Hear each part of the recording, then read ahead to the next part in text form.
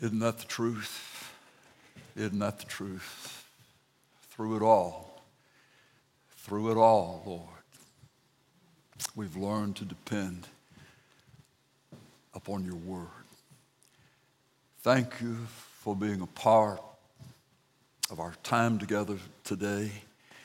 Our streaming family stretched out all over the place, and we just welcome you. We greet you in the name of Jesus.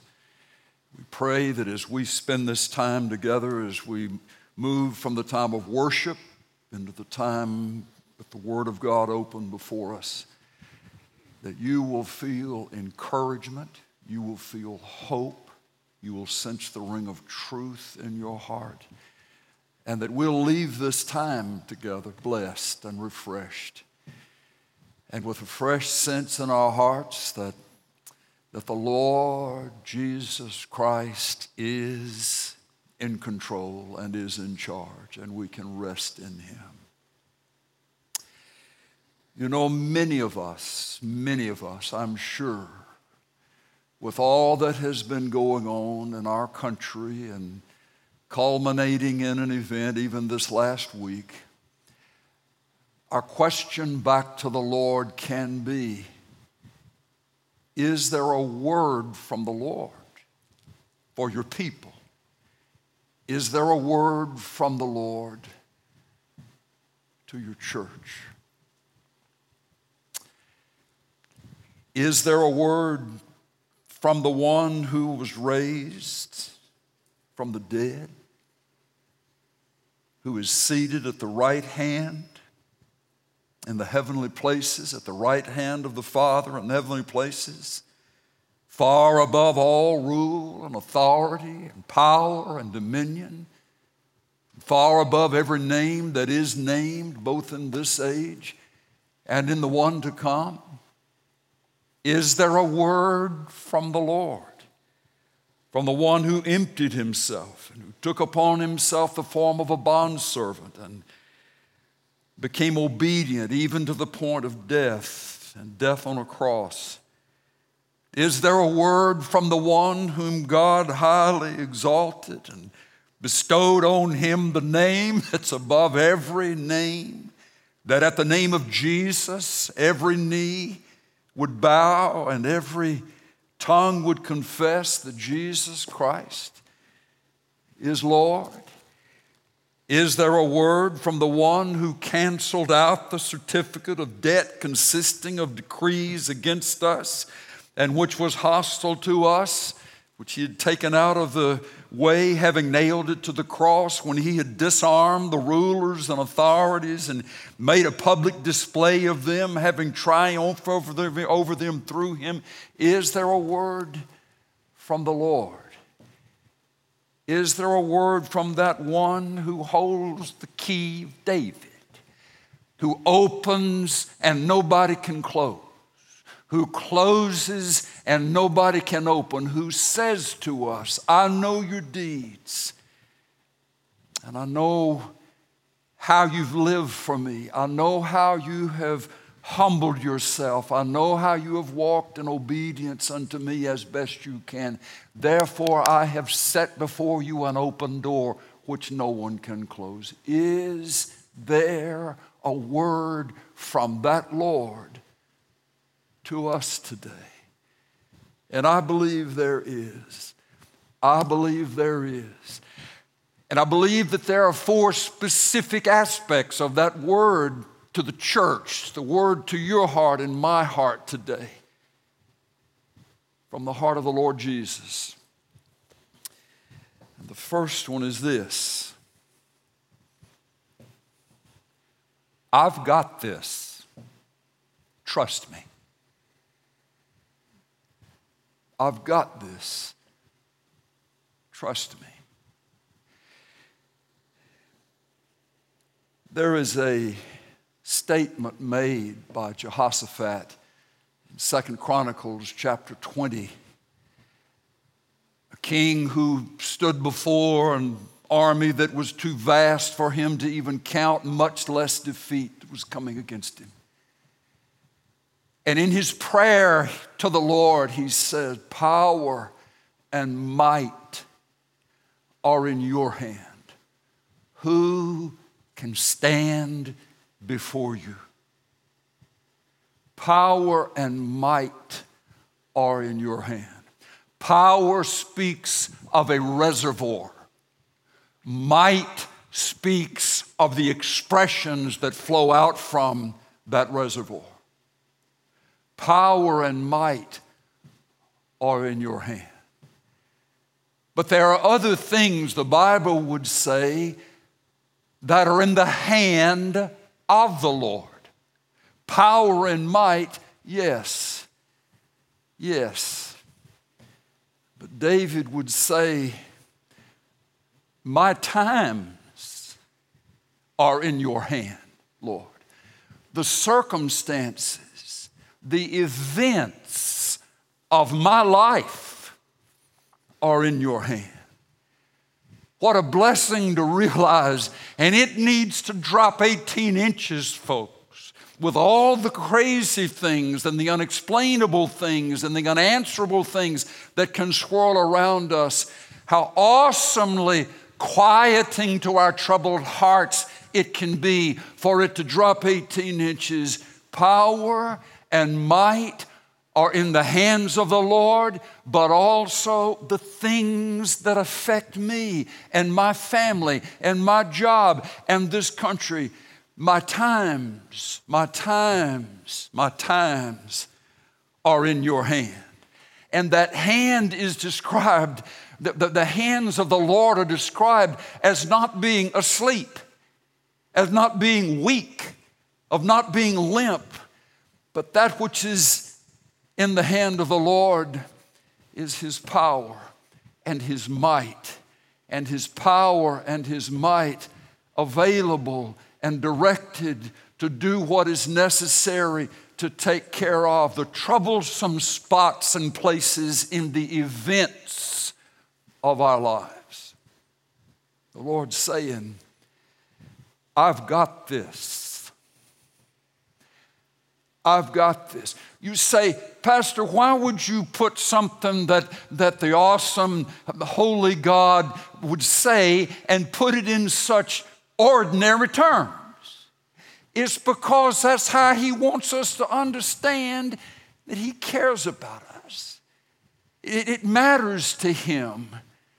Whether or not we sense that we are alone, we're orphans, we've just got to make it the best we can, or whether or not He wants us to know, I am your Father and you are my child. And I want you to know my presence in your life. In John chapter 10, if you have your copy of the scripture handy and you could find John chapter 10, it's an amazing expression straight from the words of Jesus of the Lord's heart. John chapter 10, verse 27, my sheep, Jesus says, my sheep hear my voice. Are you on a regular basis sensing that the Lord is speaking to you? That the Lord is giving direction, that the Lord is giving correction, that the Lord is speaking confirmation to you. That's why He put it this way. It's in the Bible. These words are in the Bible because Jesus wants us to develop the expectancy of hearing His voice in the affairs of our lives, in the days of our lives. It's not going to be audible necessarily, but in a way that He knows, you'll know it's from Him. When you got saved and there was a new life brought into your being, along with that, when you were born again, born from above, you received the ability, you received a set of receivers spiritually to be able to hear the voice of the Lord to your heart. But if we tune that out, if we say the Lord would never speak to me, then He may be speaking and we just write it off as being something that was just a thought or just a passing idea or maybe not isn't that interesting, when really all along it may very well have been the still, small voice of God speaking to your heart. My sheep hear my voice, and I know them, and they follow me. How are we going to follow Him unless we know where He's going? And how is He going to let us know where he's going and why we are to follow unless there is a sense of having heard his voice. Oh, listen. I pray that especially during this time, in the situations in so many of our lives, in the life of our country, that God's people, the Lord's people, the Jesus sheep, would have great big ears and little bitty mouth. Lord, I need you to speak to me, and I'm expecting you to, and I'm listening for your voice. But then he goes on to say in verse 28, and I give eternal life to them, and they shall never perish. Look at this. And no one shall snatch them out of my hand. My Father who has given them to me is greater than all, and no one is able to snatch them out of my Father's hand. Do you want to know what else is in the hand of Almighty God? It's not just power and might, but you are in the hand of the Lord Jesus Christ and in the hand of the Father. It's like it's a double whammy grip. Jesus has a hold of you, and then wrapped around his grip on you is the Father's grip around the grip of Jesus. Jesus is saying to us, as our hearts would be open to hear it, no matter what the circumstances may be in the life of his child, the Lord is saying, I've got this. I've got this. Power and might are in my hand so that no one can stand against me.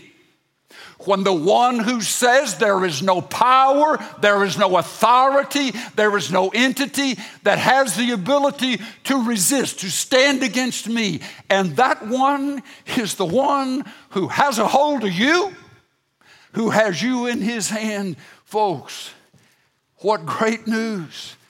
Thank you, Lord. Thank you, Lord.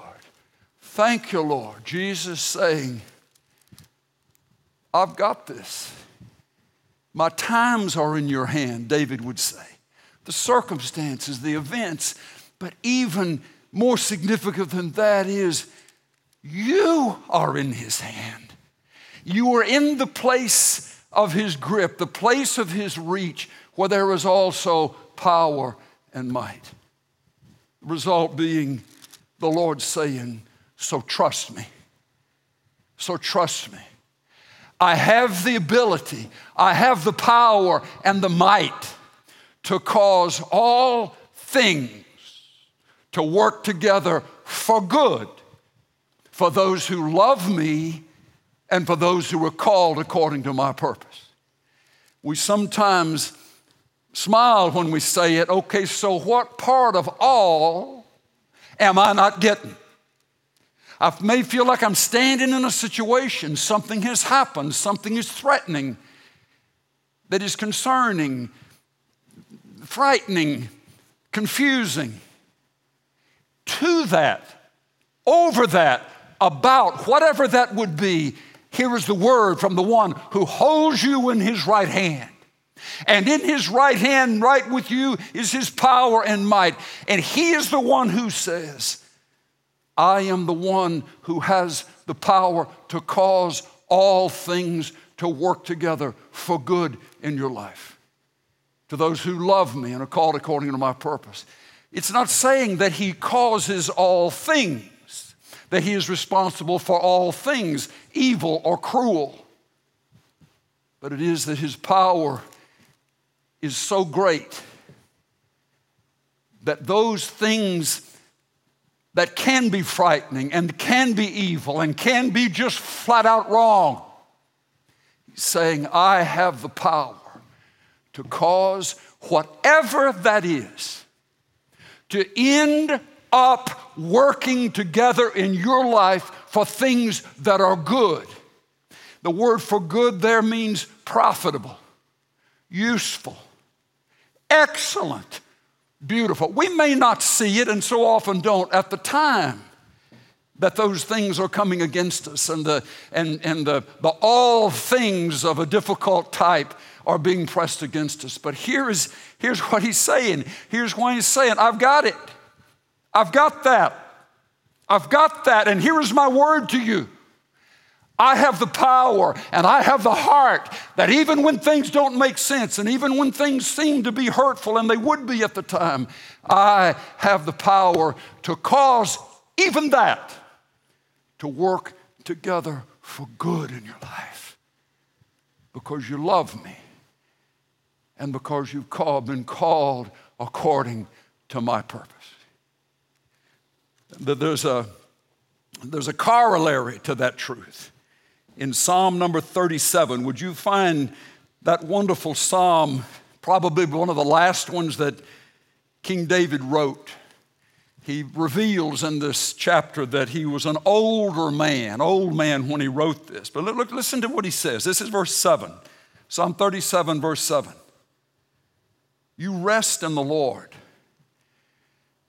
and you wait patiently for him.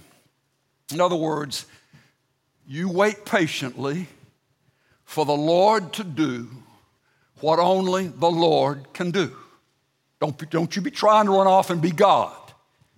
Can't be God. You'll mess stuff up trying to be God. You rest in the Lord. You relax in the Lord. You set your hope in the Lord, and you wait patiently for him.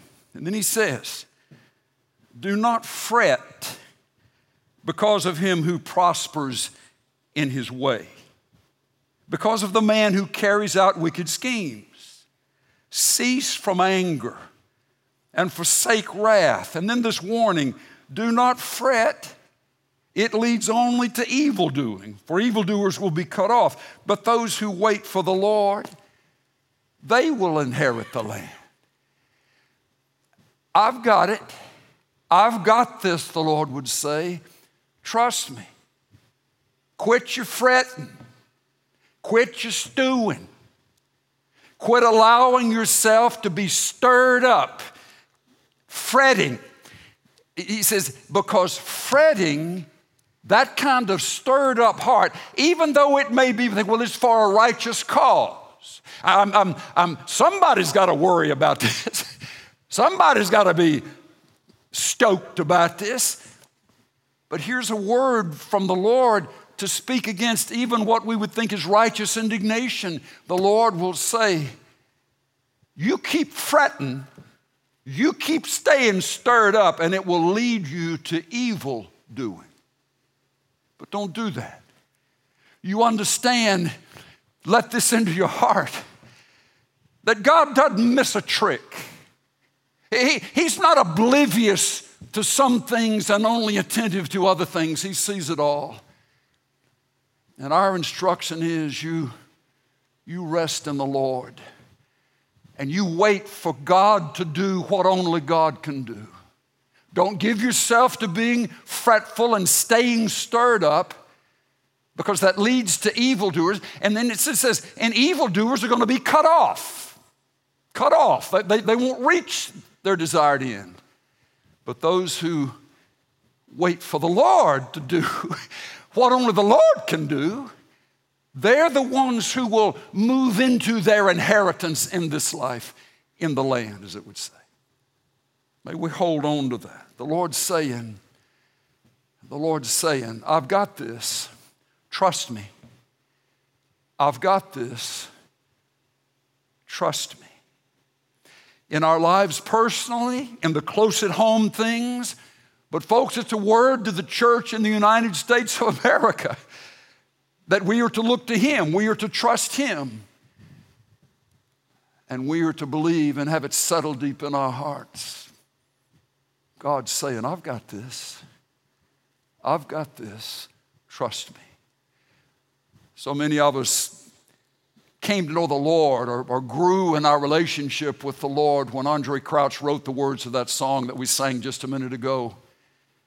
Through it all. Through it all. I've seen many mountains. I've seen many valleys. There have been times when I didn't know right from wrong. But through it all, the Lord was teaching me that I can trust in his word. I can trust in his promises. I can trust in his heart. So could this be the first thing that I would ask that you just open your heart to today, that the Lord's saying, I've got this. Trust me. The power to cause all things.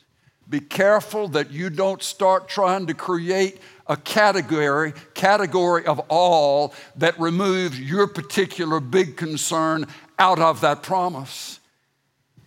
What part of all do we not get? But God causes all things to work together for good to those who love Him. Do you love Him?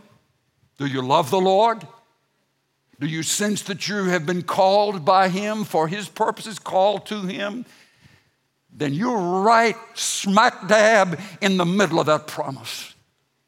Romans 8:28, you are there. You are there. He's saying that to you and to me this morning. We are in that promise. We are in the Bible in that place.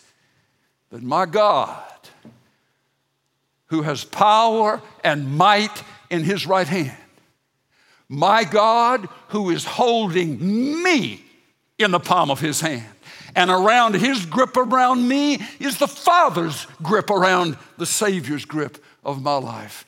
And He is telling me to rest. He's telling me to trust, because He is causing all things to work together for good in my life. Amen. The second thing I believe the Lord wants to say to us, His people today, is I will give you rest. I will give you rest. Lay it down. I will give you rest. Lay it down.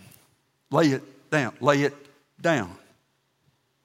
So that the relief from not having to feel the burden and the weight of carrying something can be lifted off of you, and you can begin to rest.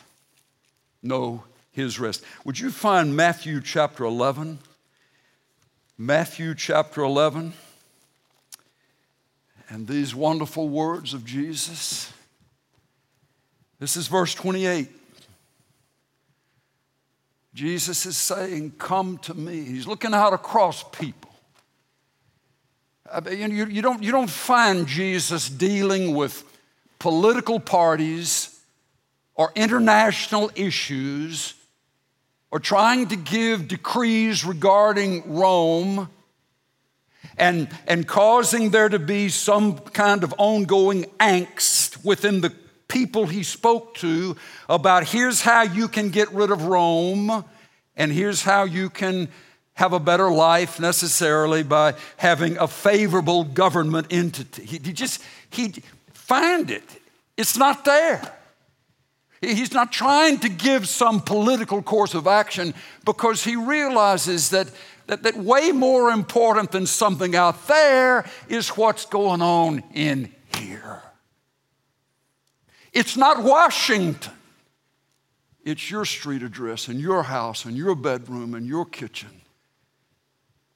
and how you and I live and where you and I live in the daily routine of our lives. He says, come to me, all who are weary and heavy laden, and I will give you rest. The meaning for the word rest that Jesus used in the original language of the New Testament was the word permission. I give you permission. You come to me, all who are weary and heavy laden, and I will give you permission to let go of that which was causing you to be weary and causing you to be heavy laden. Folks, I feel like it's a pretty safe statement to say that over these last months in the life of our nation and the lives of many Christians, many Americans in general, we could have found ourselves in a place of cumulative weariness, worn out by what seems to be happening around us. And how do you know what to believe? How do you know what is truth about this person or that situation or that decision? So our minds, which means our emotions, will be involved in trying to figure things out and trying to sort things through and trying to straighten out even our own thinking. It can have the effect of just wearing us slap out, as we'd say in Mississippi, just wearing me out. This is speaking of the things that are current, the current pressures and weights. But then that word for heavy laden, as you may remember, is a word that speaks of something that happened in the past, something that happened before. And it may be years, decades before. But the effect of what happened then, the burden laid on you at that point in time, can be just as real today as it was the moment that it happened. So Jesus is saying, I'm not telling you to jettison your burdens and your worries, the things that have worn you out, before you come to me. I'm telling you, come to me loaded up. Come to me loaded down. Come to me with the things that you haven't been able to jettison, to lay down, to let go. But he's saying something is going to happen to you when you enter into the sense of my presence, of who I really am. You're going to find that what has worn you out matters to me. What continues to be a great weight, a crushing load of burden, sadness, heaviness, abandonment, shame that started all those years ago, that matters to me. And I'm telling you, I can take it off of you. I can lift it off of you. But you know, why does he say it that way? Come to me. But because he understands that we're not going to get the freedom to lay down the things that wear us out and that have broken us and weighted us down from the past. We're not going to get that freedom from any other place. Because everywhere else, the externals will be, you just got to work your way through it. You just need to keep going. You just need to suck it up and keep going. To which Jesus would say, you come to me and I will give you rest. You come to me and I will give you rest. There may continue to be responsibilities as a parent, as a single mom, as somebody who needs work to support the family and pay the bills and so forth. There can still be those responsibilities. But there's another kind of sensing a responsibility when you've done what Jesus is talking about. You come to me. You give to me the things that have worn you out and the things that have weighted you down from the past. And here is what you will find operating in your spirit, in the depth of who you are. I will give you rest. Meaning that you have permission to turn those things, to give those things over to me. And then you begin to realize it's a supernatural thing. Your shoe size doesn't change, your street address doesn't change, still drive the same car, but something is different on the inside. You're realizing, I'm not alone. I'm not without any resource. I've come to Jesus with my weariness and with the things that have been heavy. And in his presence, I'm sensing the ability to let them go and give them to him. You say, well, preacher, that's just a little too touchy-feely for me. That's just a little too mystical for me. Well, how's the practical side of that working out for you, sir or ma'am? I just got to stay under this. I just got to keep carrying this. I just got to keep worrying about this. When the Lord would say, you come to me, and here's what you'll find in my presence. You will find that I have the ability to take off of you the weight and the stress of that which has been wearing you out and those things that have broken you from times past. And I will give you rest. He's speaking of a deep rest for a deep tired. The kind of rest that you can't get just by trying to go to sleep all night with a sleeping aid to help you stay asleep. Or just the kind of rest that if I just get a break and get out of town, I can get my wind back and go again. Those things can help with the shallower, more surface kinds of weights.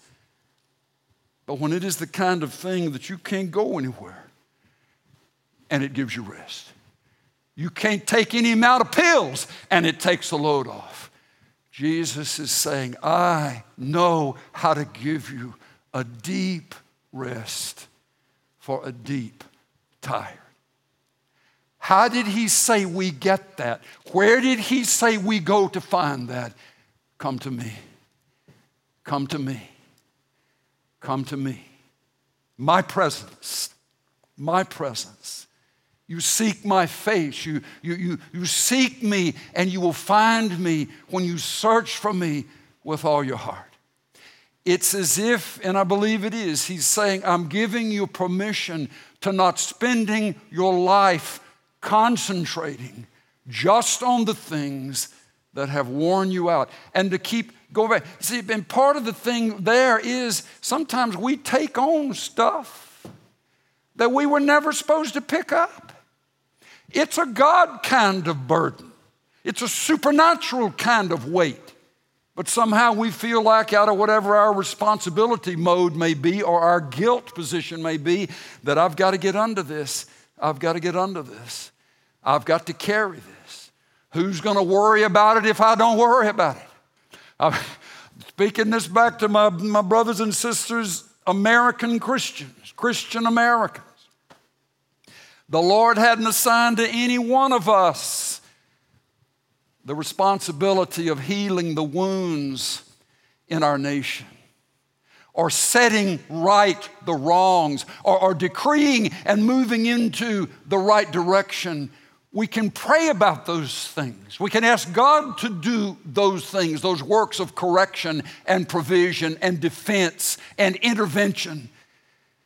But it is only the Lord who can heal a nation. It's only God himself who can change the heart of a person. So sometimes, you spend all your time listening to news and reading stuff, and it just seems like everything's going crazy, and it comes back, well, I got to do something. Here's what you do. You do what the Lord tells you to do in terms of particular obedience, but where we must be found is we just keep coming to him. We just keep coming to Jesus, giving to him the burden, asking for his kingdom to come, praying for his will to be done. He is God and you ain't. He is God and I am not. And I can get worn out by stepping into burdens that were never my responsibility to carry. I believe he's saying to us, not only I've got this, trust me, but I believe he's also saying, I'll give you rest. Lay it down. I will give you rest. Lay it down. What's the it? The burden. Lay it down. Doesn't mean we're just acting as if it doesn't exist, but we're bringing it to him. We're giving it to him. We're giving it to him. Philippians chapter 4. Verse 6, be anxious for nothing. There's another one of those categoric words, massive, huge words, all, and here's the opposite, nothing. He causes all things to work together for good. Now he's saying it in a negative, positioning in a negative way.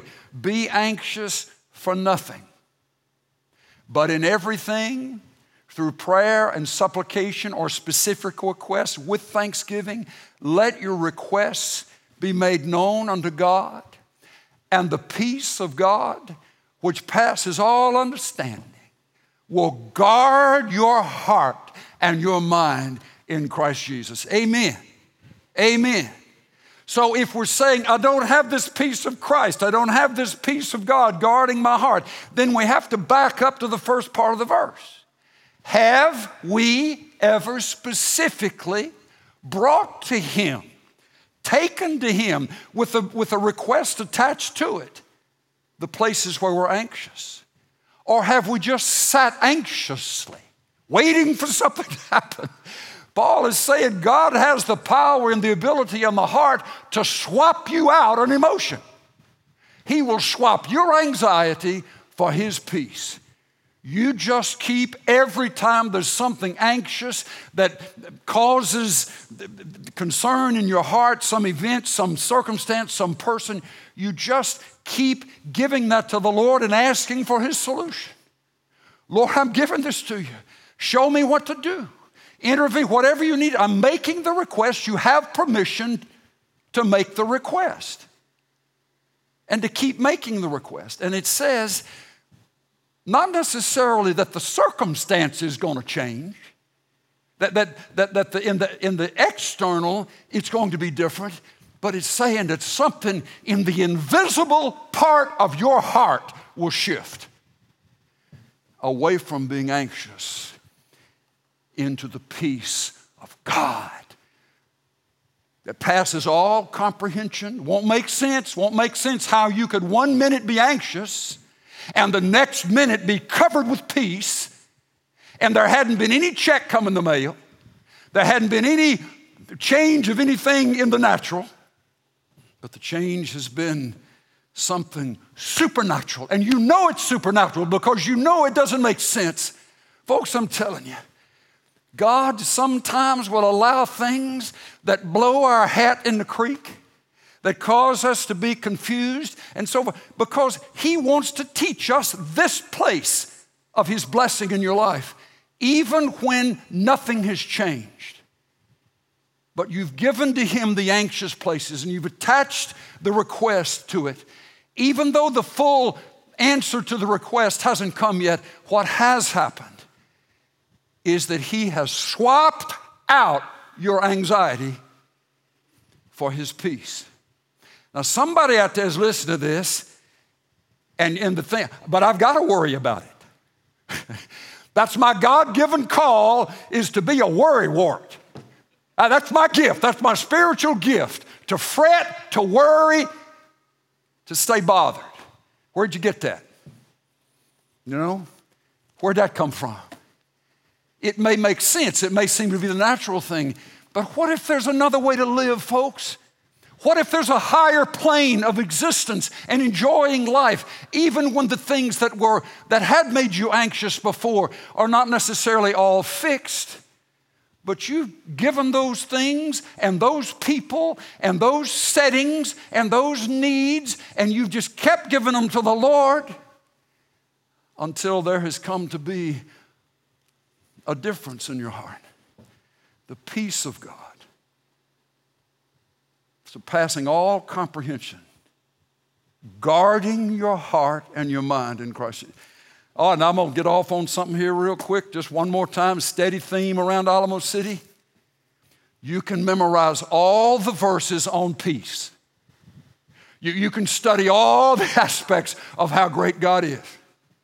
You can memorize so many verses that somebody pokes you and the table of contents comes out in the Bible, and still not have the power that causes your heart and your mind to be at peace. Where does that come from? It comes from and through and by the flowing of the life of the Spirit of Jesus into your heart and giving you an ability and me an ability that we don't have unless the Spirit of Jesus gives it to me. If you then, being evil, know how to give good gifts to your children, how much more will the Father who is in heaven give the Holy Spirit? It's present active. Give and keep giving. Give and keep supplying. Give and keep giving to those who are, and it's also present active, who are asking Him. Who are asking Him. Lord, I need you. I need you for your Spirit to guard my heart and mind by making your peace real. I can't produce that peace. I can't read all the verses about the peace of God and expect that that's going to happen to me. I get the information. I get the information from here. I get the transformation from the Spirit of Jesus moving in my heart. The impartation. This is wonderful information. But the impartation of all God is and all He wants us to know comes when we learn. We learn. This is our go-to spot. Lord, fill me with your Spirit. Fill me, Lord. Give to me your Spirit. He's the helper. One of the names of the Spirit is the helper. He's been sent to help. But then the premise of all of that is He moves as He's invited, as He's asked. So you're saying, I don't have any peace. I don't have any. Well, have you, number one, turned the things that are robbing your peace over to the Lord? And then the second part, have you asked the Spirit of the Lord to fill you? Have you asked the Lord to give you that peace? I'm telling you, there's a better way to live than living your life as a negative, pessimistic, worried about everything. It's all dark. It's all bad. It's never going to change. There's another way, and it's when the peace of God, which surpasses all understanding, moves in to guard your hearts against that stuff, to guard your heart and your mind against those things that are not true, that are not of God, but to guard your mind and your heart in the places that are God. Lord, fill me. Lord, fill me. Lord, fill me. We say those two prayers that change everything. Jesus, save me. And Jesus, fill me. Jesus, somewhere we got to just finally be brought to the conclusion that we can have a mind and we can have all this stuff factored and folded in our mind, thinking that if we just have the information, that's enough. No, it's not, and it never will be. Information, impartation. Information, true. Living truth, but the ability to believe it, the ability for it to come and transform our lives comes by the impartation of the Spirit. That's the difference. When you're at the end of the Gospels, and those who had walked with Jesus heard His words for those 3 years, and yet they were paralyzed in fear. They had all the information. John would say, there are not enough books on the earth to contain all the things that Jesus said and did. They had the information, but they didn't have the impartation. That's what Pentecost was about. But you shall receive power. After that, the Holy Spirit has come upon you, and then you'll be able to be my witnesses. Some of you listening and say, well, I don't know about the theology of all that. Spend your time trying to work all the theology out and then just live your life missing out on the power. The point is not words, the point is power. That's what Paul said. The kingdom of God is not made up of words, but it's power. I just want to reach out there and grab somebody's soul this morning and say, there is a better way for you to live. There's another whole dimension for a Christian than just thinking all that you're going to ever get is just trying to make yourself live up to the standards in the Bible and feeling convicted and feeling defeated and feeling shame when all along the Lord is saying, you can't do it without me. But if you then, being evil, know how to give good gifts to your children, how much more will your Father who is in heaven give His Spirit? Watch this. No exception just for you or me. He gives His Spirit to those who are asking Him. Those who are asking Him. I come to situations. I come to hours in the day. I wake up in the middle of the night and here's something and there's an anxious spot. There's a place there. Instead of trying to beat it down, make it behave in your own strength, what if? What if there's something called the peace of God that surpasses all comprehension, any ability humanly to understand how it happens and how strong it is and who it's meant for? The peace of God, which surpasses all understanding, comes to guard your heart and your mind in Christ Jesus. The peace of God, peace is not an academic, intellectual, mental thing. Peace is something you feel. Why is it that all of those 9 manifestations of the fruit of the Spirit are emotions, not actions? Love, joy, peace, patience, kindness, goodness, gentleness, self-control. Every one of them. Emotions. I'm telling you, the birds start chirping a little louder, the sky gets a little bluer, the breeze is a little cooler. Life is just a whole lot better when you realize that is the heart of God. To bless you. Not just with, I'm not going to hell, I'm going to heaven, but when that down payment of heaven, which is the earnest of the Spirit, Paul speaks of in Ephesians, that comes to dwell in your heart. And the sense of His peace and His joy and His love. Okay, let me move now. I believe He wants us to hear, I've got this, trust me. Secondly, I'll give you rest. I will give you rest. Lay it down. And the rest doesn't come after the bill is paid. The rest doesn't come after the healing has happened. The rest doesn't come after the wrong has been made right. The rest can come right now, right where you are. That's the miracle of it. If it was only promised after the bills were paid, after the problem was solved, we wouldn't need this miraculous supernatural work of the Spirit to accomplish it in our lives. But He's saying before anything changes, I'll give you rest. I'll give you rest. The third thing I believe He would have us to remember briefly, not only I've got this, trust me, I will give you rest, lay it down. But third, I will refresh you. Let me. I will refresh you. In John chapter 7, it records that Jesus stood up on the great day of the feast, the pinnacle, the apex of that particular Jewish feastly celebration. And He looked out across a mass of people doing their religious stuff. They had the Bible in their heads, that they were wanting to honor Him with their outward obedience, and many evidently it was from the heart as well. But here's what Jesus said. And the language in John 7 is some of the strongest that is used describing the actions of Jesus of any place in the New Testament. Jesus stood, and it says He cried out. He cried out. He cried out. This is God in a human body.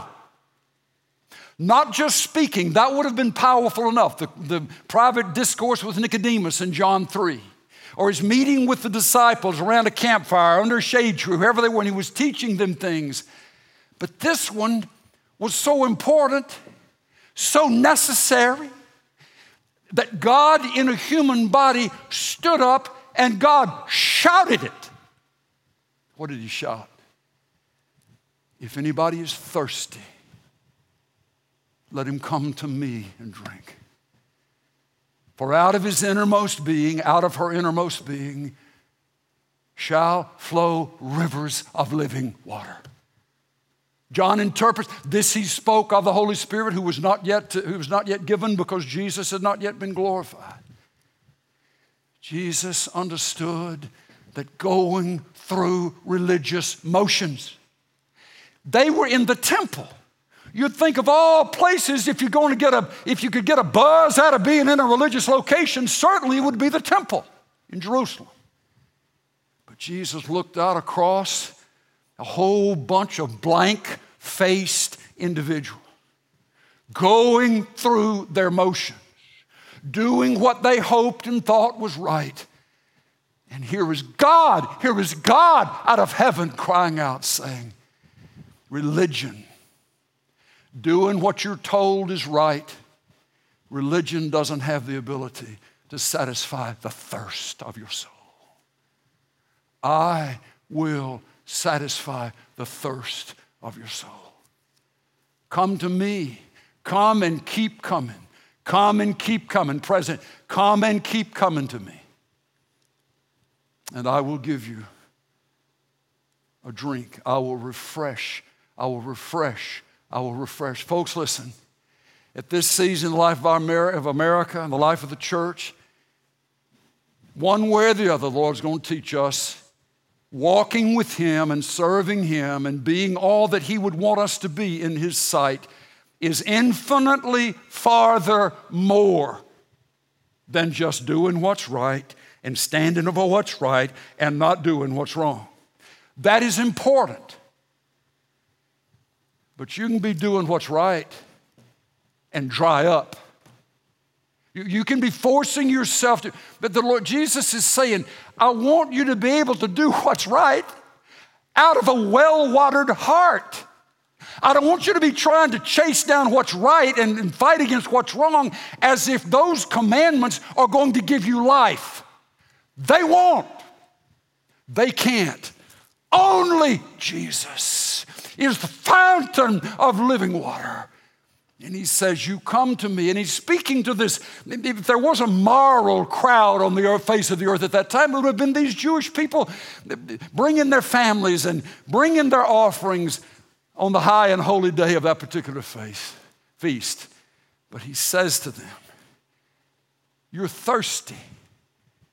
And I see the effects of thirst on your face. Your heart is thirsty. You come to me, and I'll give you drink. Well, what's He talking about? Speaking of the Holy Spirit, speaking of the flow of the rivers of life, rivers of living water. You ever experienced that? You ever known what that is?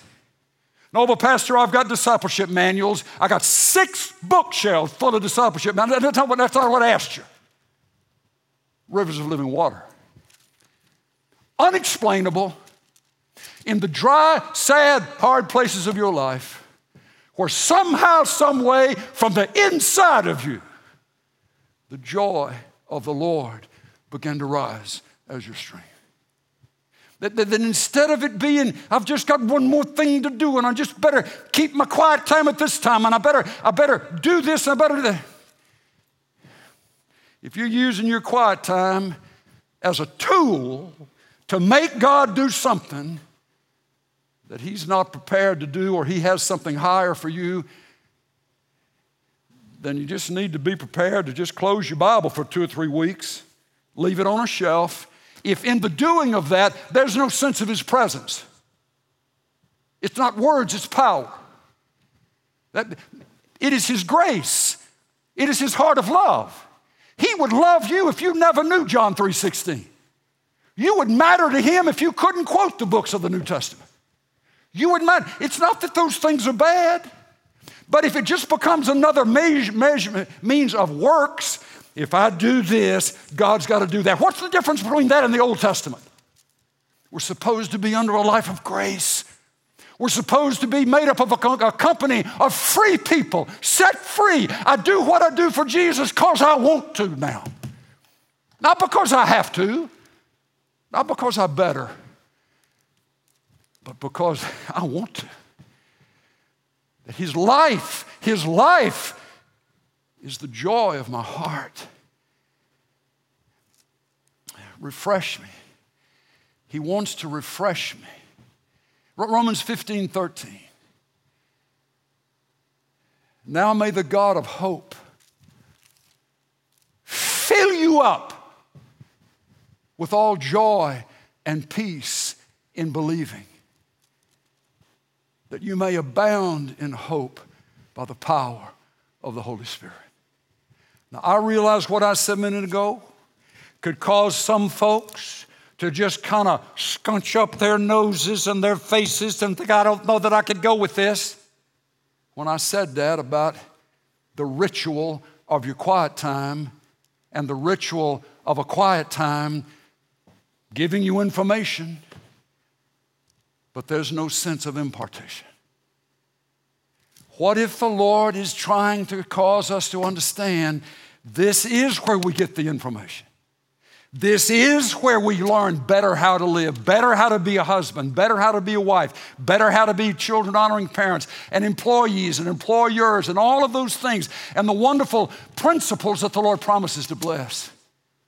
But what if it is true, church, that God never He never intended for this book to be a substitute for us asking to be filled with the Spirit, enabling us, imparting to us the ability to understand this and to be changed by this.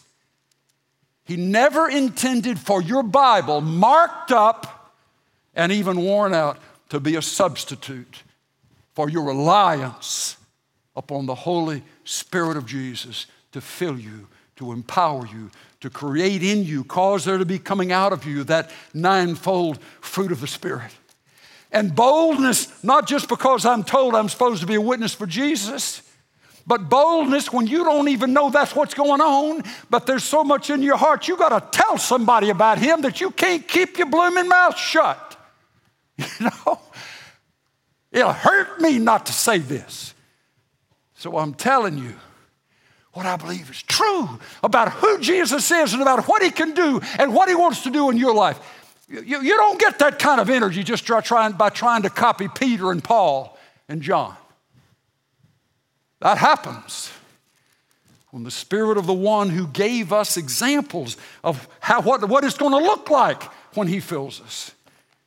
When that comes off the pages of this cherished, precious, all true, every bit accurate book, and the information is changed by the impartation of the literal, actual presence of Jesus Christ Himself, filling you up with Himself. Oh my goodness. Well-worn theme around here, but I pray our hearts will be encouraged to go there again today. When there are things I can't do, when there are emotions I can't conquer, when there are bents in me that I can't seem to break, instead of those being places of hopelessness, they become the places of greatest hope, because it's a reminder that I have a helper. And if I will go to Him, if I will cry out, if I will say, Lord, fill me, just allow the Spirit to do what you've given the Spirit to do, then He will. And I can. And the life that God has intended for all of us to live, we can begin to move into.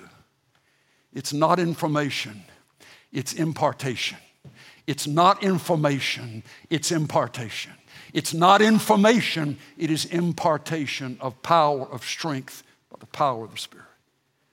His ability to refresh us. Come to me, all who are weary and heavy laden, but also if you're thirsty, come to me and I will give you drink. You know how good a great big old quart mason jar on a hot day full of sweetened iced tea like you're supposed to do it, with some lime in it or lemon in it, and it's just sitting there and you're finishing up yard work or you're finishing up whatever in your job or wherever it might be, and that thing's just sitting there. It's just sitting there, and you can see the moisture condensing on the outside of it, and it's rolling down the sides. It's rolling, and you've got sweat coming off. Jesus is describing the same kind of thing in a spiritual vein. You're working yourself sweaty in religious things, and that doesn't have the ability to satisfy your thirst. I'm offering you that which will satisfy your thirst, but it's not just one quart jar. quart mason jar of iced tea. Here's how he describes it: rivers of living water flowing up from the inside and flowing out of you, so that not only are you satisfied, but you got stuff to give away to other thirsty people.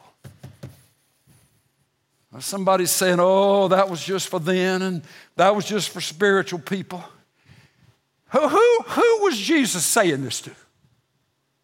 A boatload of fishermen, a tax collector, somebody who was called Simon the Zealot, and two crazy brothers that he nicknamed the Sons of Thunder. Now you tell me what kind of Bible school any of them graduated from, huh? No. He was talking to real people, real men, real women. And he's saying, there's something more than the temple grounds. There's something more than the rules and regulations. It is by means of a relationship with me. When you come to me thirsty, you will see, you will sense, you will know that I have the power to refresh you and to keep you refreshed. The last one is this. Not only he's saying to us, I've got this, trust me. I will give you rest, lay it down. I will refresh you, let me. This last one briefly. I'll carry you. I'll carry you whole still. Have you ever tried to pick up a child who didn't want to be carried? You know, they're not infants. They're 3, 4, 5, 6, whatever.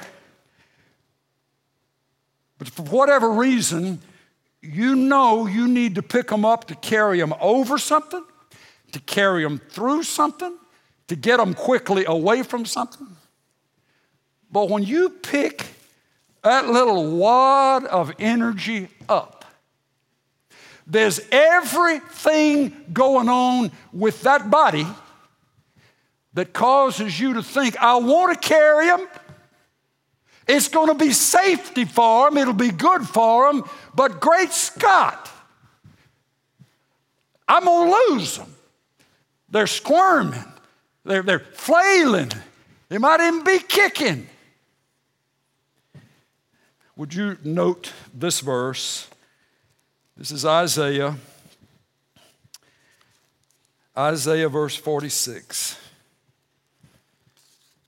Isaiah 46, verse 3. Middle of it. You who have been born by me, you who have been carried by me from birth, and have been carried from the womb, even to your old age, I shall be the same. And even to your graying years, I shall bear you. I have done it, and I shall carry you. And I shall bear you, and I shall deliver you. Each place you see the word B-E-A-R or bear, it's a synonym for the word carry. He repeatedly says, I will carry you. I will carry you. I will carry you. I wonder if there's somebody out there listening today, and any of us in this room, and we need to check ourselves at this point. What if there have been places where the Lord wanted to carry us, but we didn't let him carry us? We were kicking and squirming, and I believe the Lord is saying to us today, Christian Americans, San Antonio followers of Jesus, wherever you may be, the Lord is saying, I will carry you. I will carry you. Hold still. Hold still. Does that make sense? You know what I'm talking about when I'm saying that? Hold still. Just be still. I will carry you. I've carried you in the past. I've done things for you. There were times when you were too weak. And if I didn't carry you, you wouldn't have made it. I'm saying again, at this season in your life, in the places you're too weak, in the places you don't understand, in the places that you don't have supply, in the places where you don't have companionship, I will carry you. He doesn't say, I'm going to put you in a wagon, hook up a donkey to the wagon and tell the donkey where to go with you in the bucket, in the wagon. I will carry you. I will carry you. I will carry you. Hold still.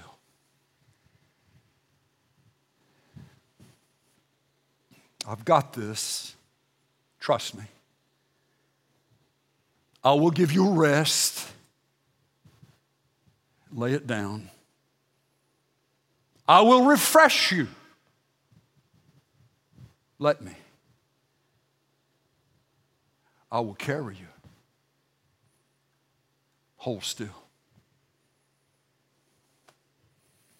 He giveth more grace when the burdens grow greater.